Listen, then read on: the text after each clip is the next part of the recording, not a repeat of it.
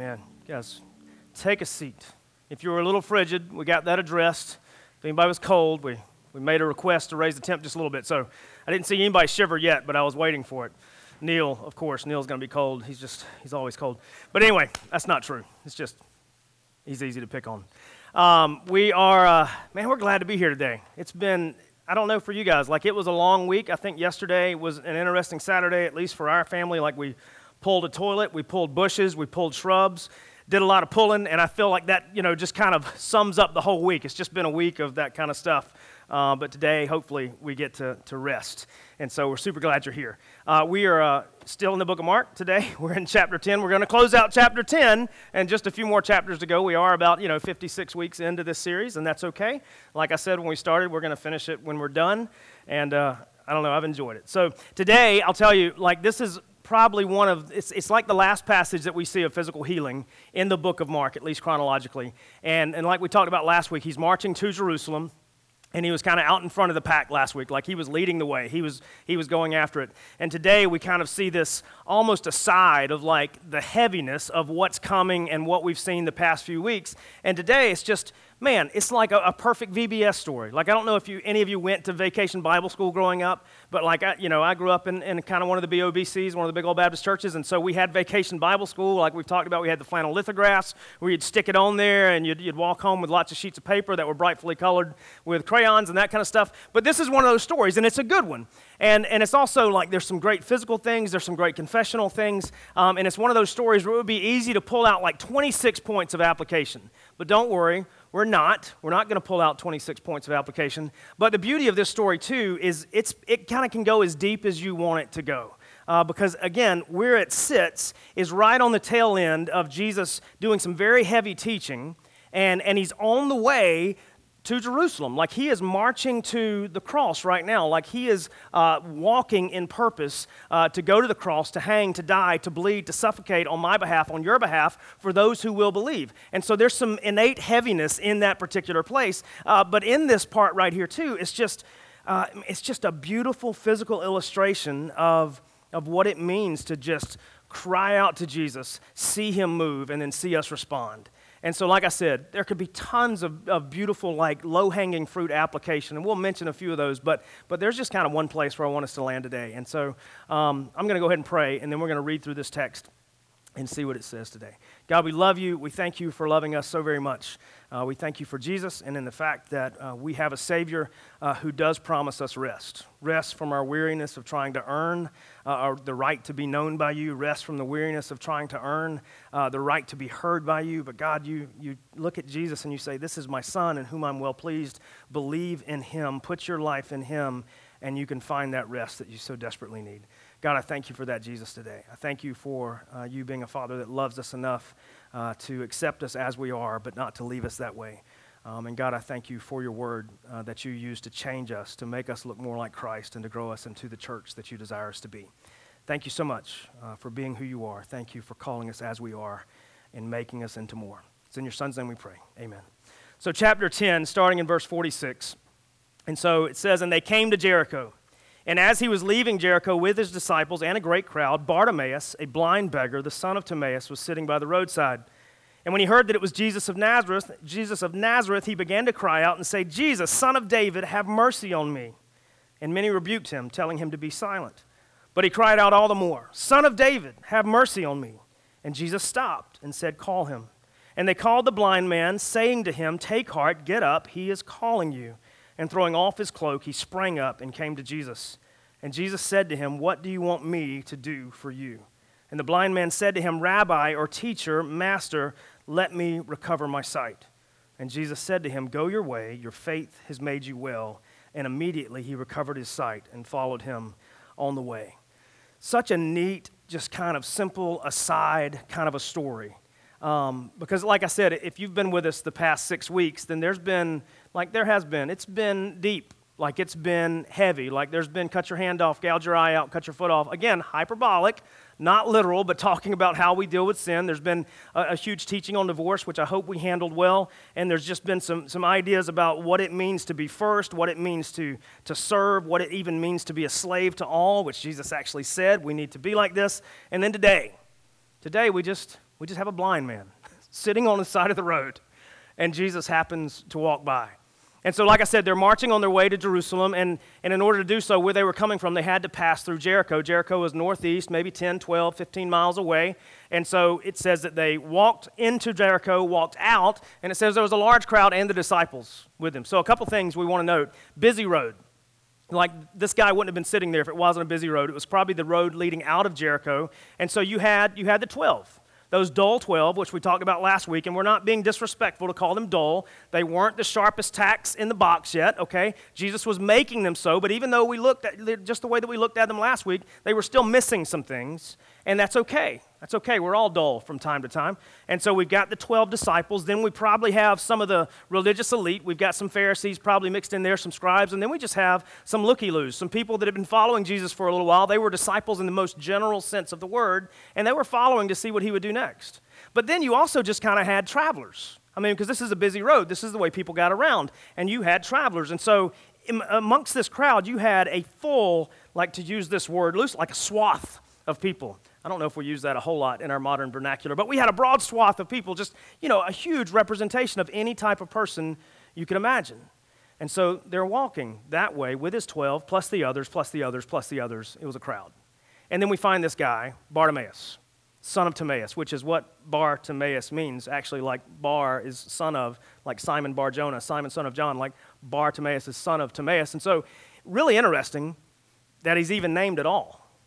Like, it's a bit of an oddity that he's named at all. You look at Matthew's account, you look at Luke's account, he's not named. In Matthew's account, this guy, there was supposedly another dude with him, so there were a couple blind beggars there. Luke is just a blind man, but either way, it's interesting that Mark names him, and we'll get to that in a minute. No concrete proof, but just a hunch.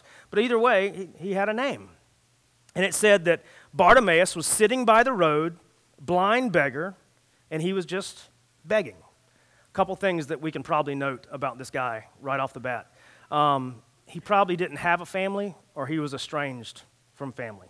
Because back during that time, family was kind of a big deal. You didn't have extended stuff, but if you had someone in your family that was disabled or could not make ends meet for themselves, your family would take care of them. And it's the same, the same is true for us. Like, if you've got family and you have someone that cannot do life for themselves, most of the time, any average Joe or Jill family is going to take care of that individual. They're going to have them in. But this particular guy, this Bartimaeus, son of Timaeus, sitting on the roadside begging, we can assume because he's there, because this is the way that he's gaining money, has a couple nickels to rub together that someone's dropping in his cup, he probably had no one. Having no one, he probably also didn't have any status. He obviously didn't have any money. He didn't have a livelihood. He didn't have any of those types of things. And so he's sitting beside a busy roadside, and he's blind, and he's asking people, can you spare some change? Can I have some money? We see this every day. Probably already, like if you already go ahead and take him and be like, oh, well, he's a homeless guy. Maybe he was, and maybe you have very specific feelings about homeless people, and you love them, you don't understand, you have strong opinions either way. Maybe you're already thinking that, but let's put those aside and just think, this is what we know about this guy. Probably didn't have family, probably didn't have means, probably didn't have status, probably didn't have anything, and so all he could do, this is what he could do. He could sit by the road and he could ask for people to help him. That's who he was. And so he's just sitting there. And it says that he had heard something. He heard that someone specific was coming by. And it says he heard that Jesus of Nazareth was coming by. He heard that this carpenter's son, this guy from podunk nowhere, who had done miraculous things, who had said authoritative things, who had chased demons away, who had sent them packing, who had done all of this stuff, he had just heard that he was coming by. That's all he knew. Doesn't look like that he had ever seen Jesus, and that's not a pun. I mean, it's literal. He had not. He had never met him. He had never had an encounter with him. He just heard that he was coming by, and it caused a response in him. It caused this really, really interesting response. So, crowd, disciples, other people mixed in there, and Jesus of Nazareth walking down this road outside of Jericho, Bartimaeus, son of Timaeus, sitting on the roadside begging. And he hears that Jesus is coming by. And so what does he do? He just starts to shout out. He's like, Jesus, son of David, have mercy on me. Now, from our seat, we hear that and we're like, yeah, that's not so weird. It's pretty weird. Pretty weird. You're like, well, Joe, why is it weird? Well, my name's not Joe. We've talked about that before. But this is why it's weird. People didn't call Jesus that, really. We've got about six times in the Gospels, in the Synoptics, in which that happens. Maybe one time previous, and it did happen to be another blind guy in Matthew. But, not a whole lot of times that this would happen. And Jesus is actually going to address it with the Pharisees in a couple chapters from now. But that kind of phrasing is originating from Samuel, in which Nathan is talking to David, and he's promising David, like, look, I'm going to make a covenant with you. It's the Davidic covenant. And from you, from your line, your heritage, the Messiah is going to come. From you, he's going to come. The deliverer, the Christ, as we've talked about, like, he's going to come from your line. In Matthew chapter 1, we go through a whole genealogy showing that how Jesus, adoptively speaking from Joseph, is from the line of David. But then we actually go and we read in Luke, and it says from Joseph, but it's actually speaking about Mary, because Mary would have never been mentioned, and it actually shows that from the line of Mary, all the way back to David, Jesus came from the line of David. So adoptively from his father, and then completely from his mother, he did. He came from the line of David, and it was promised way, way back. Way back. We're not going to go into huge detail about that, but just we'll talk about it in a couple weeks. So I don't want to let that cat out of the bag. But either way, like, it's just odd that a blind man sitting on the side of the road would say, Son of David. Not Jesus, not the Christ. I mean, Peter even struggled with that at this point, but he did it. But he was like, Son of David. And then he asked for something weird too, like, not just calling him Son of David, a messianic title, not just doing that from Old Testament that was not really obscure, but it just wasn't spoken yet because people weren't recognizing it. But then he asked for mercy. Now, this wouldn't have been completely uncommon. Like, I think a lot of times when people beg, they're just like, hey, can you spare a quarter? Can you spare $1? Can you just, show some mercy towards me? But like, the literal biblical idea of mercy is, don't give me what I deserve. That's what he was asking for. He said, Son of David, messianic title, give me something but not what I deserve. I love the irony that's already sitting like squarely on this passage. And we wouldn't pick this up in VBS with the lithograph because we probably wouldn't talk about irony. But the irony that amongst this crowd of 12 who've been following him more than religiously but relationally, and then you have the Pharisees who are likely mixed in there because they're trying to find a reason to sacrifice him and kill him. And some of them may be genuinely curious. And then you have the looky-loos who've been watching, who've been eating his bread, who've been doing all of this kind of stuff. And the one that sees who Jesus is, wait for the irony, is the blind guy. I love it. Like, I love that the Bible just offers such richness like this. Like, it's more than just how then should we live and who should we know and who should we pursue. But it also offers just these little bitty moments of just, that's neat. Anyway, that's me. Maybe that's not you, but that's me. So he begins to cry out. He says, Jesus, Son of David, Jesus of Nazareth is here, Son of David, have mercy on me. Don't give me what I deserve. Verse 48, it says, many rebuked him. Many rebuked him, telling him to be silent. We'll stop right there. So amongst this crowd, again, really interesting, irony continues. Like, again, Jesus had just had a conversation with the 12, right? We don't know what they're saying here. We know what they're not saying. Okay, but we don't know exactly what they're saying. But Jesus had just had a conversation. He was like, look, if you want to be first, he's already said this a couple times, you need to be last. Or if you want to be first, if you want to be like not just popular but important, you need to serve. If you want to lead, then you need to be a slave to all. And yet in this crowd, the least of these, this blind beggar who has no authority, who has no position, who has no money, no family, he understands more of why Jesus is here than all of those people. Because if they understood for a moment, they wouldn't have shushed him, because what they did is he's crying out, Jesus of Nazareth, have mercy on me. He's asking for something supernatural at this point, to be honest, and they're like, shh. You need to be quiet, blind man. Jesus doesn't have time for you. This is Jesus. He's kind of weird, kind of odd, doing some stuff he shouldn't be able to do. We don't exactly know, but we know he doesn't have time for you. And they're like, shh. Again, the irony, even though he's asking it for himself, he's asking the exact right questions, and everybody else, they're just like, no. Ain't nobody got time for that. Shush. Really, I love this passage. It says, and many rebuked him, telling him to be silent. So what he did is he clammed up, didn't say anything else. It's not exactly what he did. What he did is he just got louder. He got louder. It says he began to shout out all the more. And so he just began to get louder. He's still sitting. He's probably sitting on a mat. He's got a cloak around him, which we'll reference in just a minute, maybe a cup. But he just gets louder. So people say, shh, no, Jesus don't want to hear from you. So he's just, Jesus, Nazareth, mercy, that's what I want. He just gets loud, gets kind of indignant. Man, I love the next three words. Next three words, verse 49, it says, and Jesus stopped. Whew. That's glory bumps on the back of my neck, like back here. The mic's in the way, and so I don't need to mess with that. But either way, like, and Jesus stopped. Like it's very much like an Ephesians deal of like, but God kind of a thing. But either way, if you know the Bible, you might know what I'm picking up on. If not, don't worry about it. But either way, I'm going to speak fast, and you're going to hang on to every word. And Jesus stopped. Like just right there. Why do I love that? Well, we'll get to that in a minute. Just hopefully I'll come back to it. And Jesus stopped, and he said, call him. Call him. Big crowd. Jesus probably couldn't look directly at Bartimaeus. Bartimaeus couldn't look directly at Jesus. They couldn't even lock eyes at this point. Remember, he's sitting on the ground, a ton of people, and just they can't do that. And so Jesus just says, call him, tell him to come to me. And they called the blind man, saying to him, take heart, get up, he's calling you. Such a nice switch, too. You know, from just a minute ago, shh, stop it, be quiet. To take heart, be of good cheer, smile, he's calling you. I love the fickle crowd. Man, it's also embarrassing because that's probably us too. Anyway, so the crowd completely changes, and they're like, hey, take heart, get up. He's calling you. In verse 50, it says, throwing off his cloak, he sprang up and came to Jesus. Like he jumped up, bam, like shot out of a cannon. Goes to Jesus. And then a really neat question in verse 51. Like this one too, like we could approach this from a VBS level, and we're going to read it like a VBS level, but I want us to really think about it.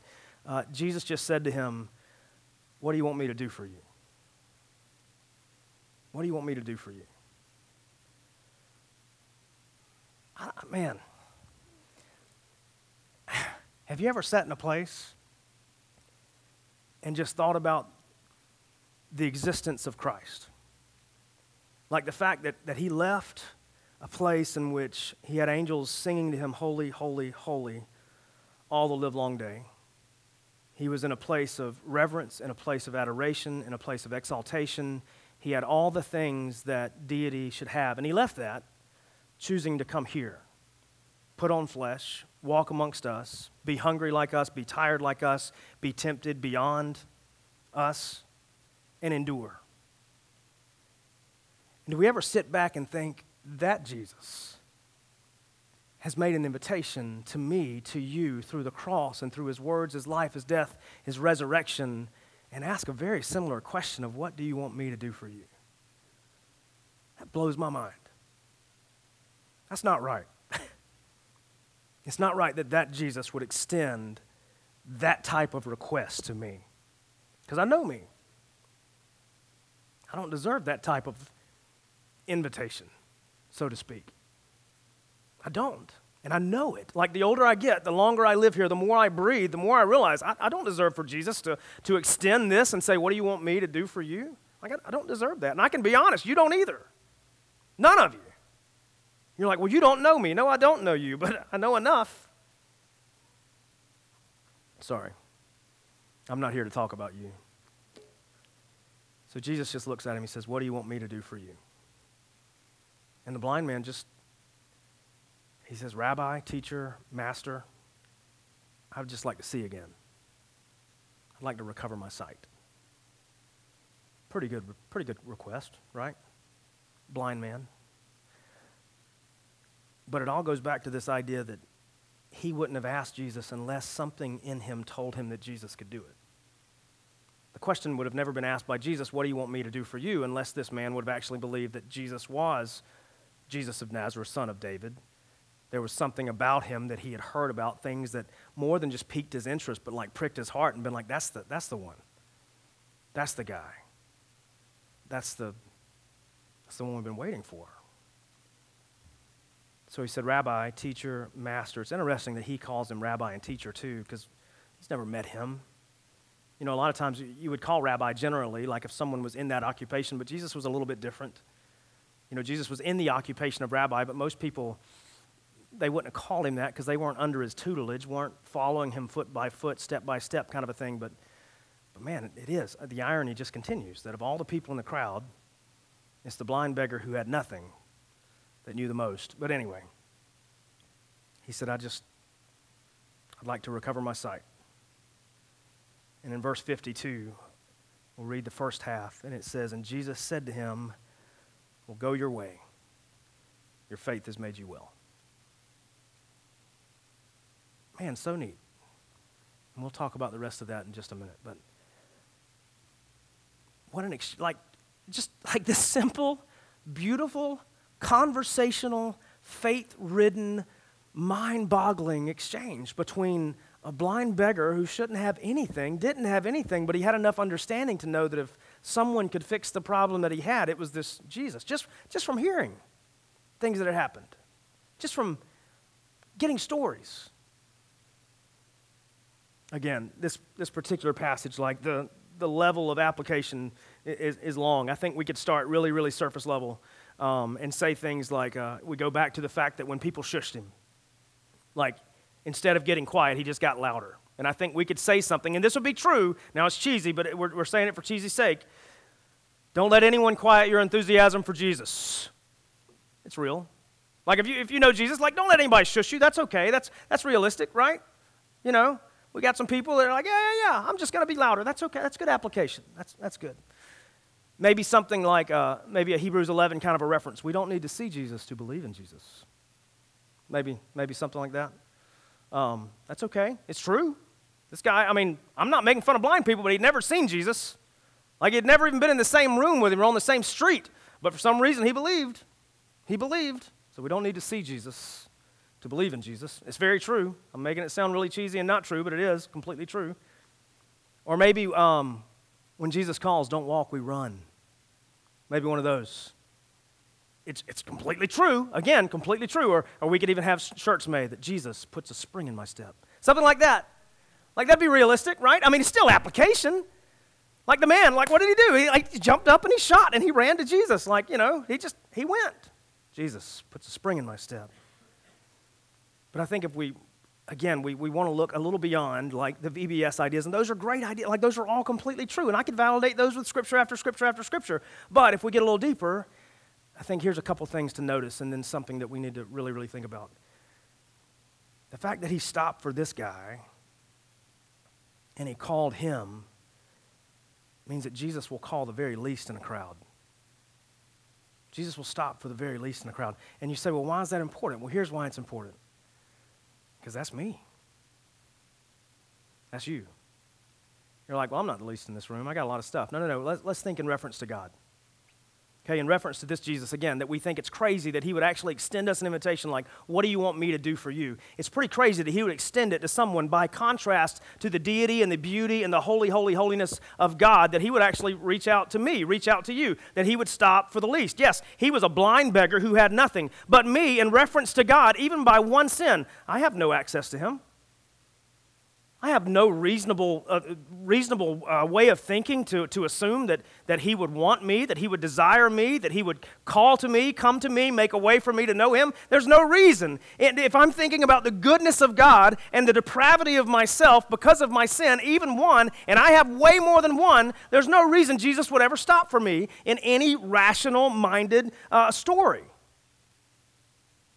Jesus is different. Like we talked about a couple weeks ago or last week, like the kingdom of God is different. Why is the kingdom of God different? Because the king of this kingdom is very different, and that king is Jesus. And Jesus stops for the very least in the crowd.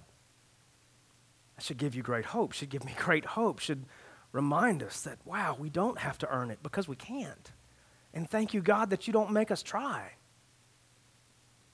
That he stopped for the least. Because in this crowd, there were probably some people with amazing pedigrees. I mean, that could trace back their circumcision like Paul does. They could probably do that.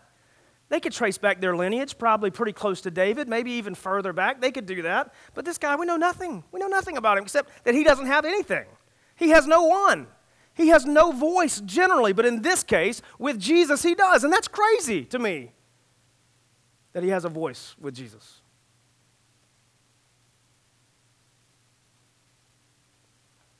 So there, like Jesus came for the least in the crowd. Man, that was him. Today, that's us.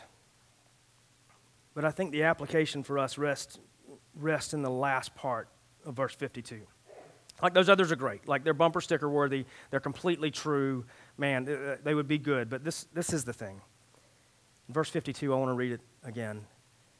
And it said, and Jesus said to him, go your way. Your faith has made you well. Like three very possessive ideas right there. Your way, your faith your wellness kind of an idea. And one of Mark's favorite transliterated English words, and immediately he recovered his sight and followed him on the way. Here's the thing.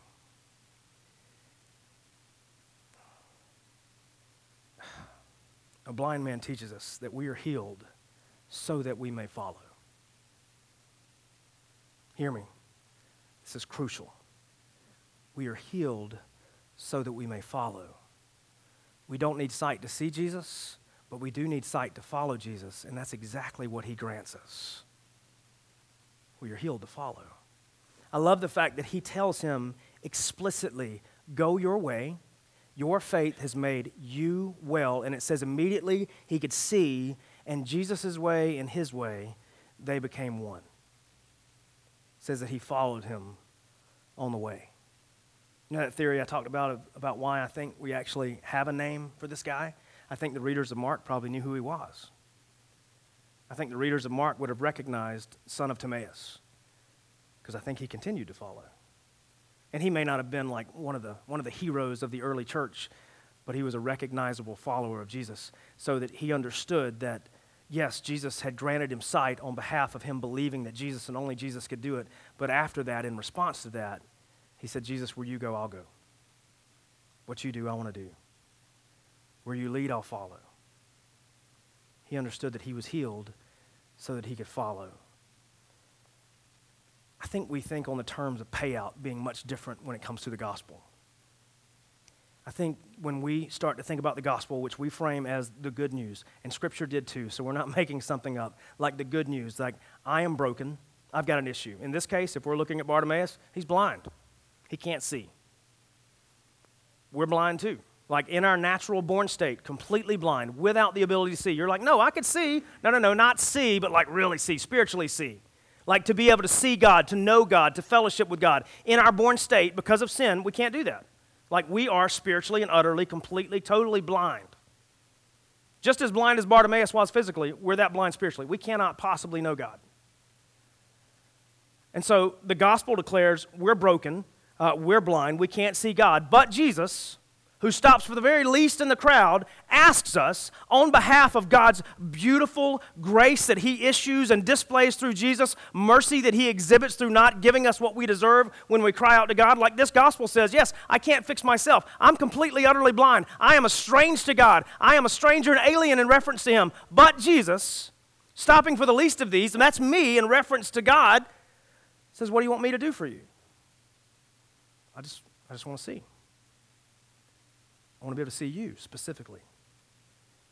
We think the payout of our salvation is that we are now known by God, which is a great payout. That's really good. We think our payout to God is ultimate relocation one day, that we will not spend eternity separated from God, but we'll get to walk on streets of gold. Are they really made of gold? I don't know, but they're going to be shiny, and it's going to be good. And so that's a payout. That's good. But I think we miss the fact that the payout, the ultimate payout, is actually that we get to tuck in behind Jesus. Walk where he walked. Love as he loved. Live as he lived. Encounter what he encountered to follow Jesus. He redeemed us not so that we could sit, not so that we could wait for relocation, but so that beauty of eternal life, once realized through the gospel, can be experienced now in the following of Jesus and calling others to do the same. This blind man in the crowd, who by all means should have known nothing, knew it better than anybody else, that he was not healed so that he could sit and continue to beg, but so that he could get up and leave his former self behind and now follow Jesus. You know, one of the beautiful things in this passage that we don't think about in VBS terms, it says, and tossing off his cloak, he ran away from it. The mat and the cup were probably still there. Nowhere in Scripture do we see that he went back for it. Because he understood this new thing that was given to him was a new identity, a new path, a new life, a new individual Savior to follow, to tuck in behind and go after. And the old stuff didn't matter anymore. It wasn't who he was anymore. We also think that this gospel just offers us a better version of ourselves when Paul, writing to the Corinthians, would disagree. He'd be like, if any of you are in Christ, behold, look, open your eyes. You're a new creation. The old, it's back there in the rear view. Leave it there. Don't go back. New versus old is very stark. Blind versus seeing, very stark. Saved versus lost, very stark. Jesus isn't offering a better version of Matthew. He offered me a new version.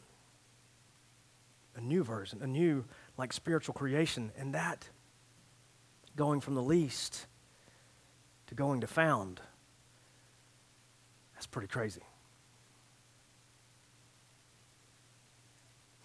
I don't think we think in the terms that the found now follow. Our culture's made it very, very easy to come to Christ. Like, I get it. Like, I'm not bashing the American church. Don't get me wrong. But what I am saying is that our culture's made it very convenient, very palpable, very palatable, very, very easy and simple to come to Christ. But you got to understand, the weight of glory that is placed on us through salvation is not light.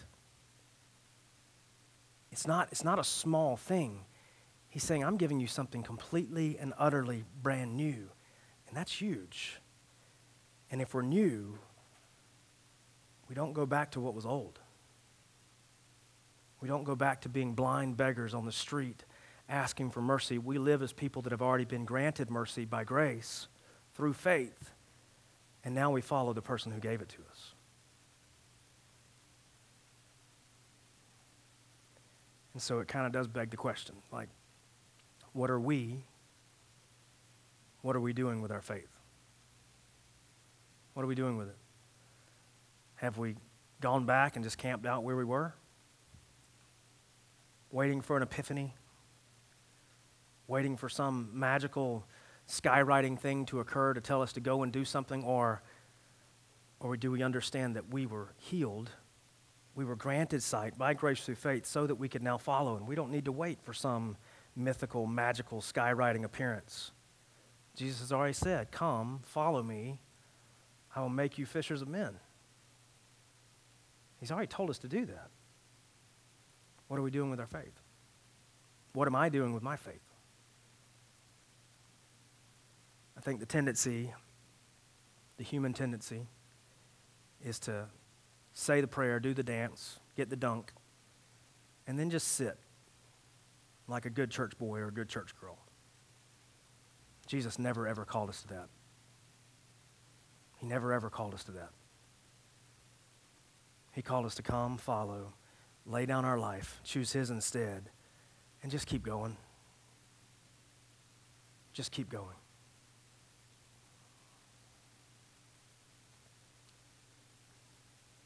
So what are we doing with our faith? Just a blind beggar. He's got a lot of lessons to teach. He shows us it's not about just being able to see.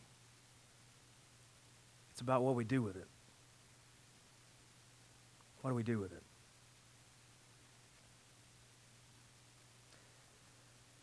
Today we get to respond in a neat way. It's the last Sunday of the month, and we take communion together. And communion is not some magical, crazy exchange. It's an act of obedience for us, also understanding that Jesus intends for it to do a couple things for us. He intends for it to remind us of the fact that he came, his body was broken, his blood was spilled on our behalf, and we can actually celebrate a tragedy in that, which, again, just like several things in this story, is a little bit mind-boggling. But he asks us, he's like, when you do this, remember me. Remember his birth, his life, his death, his resurrection, his words, all of those things. When you do this and when you do it together, remember me. So remember the price that was paid.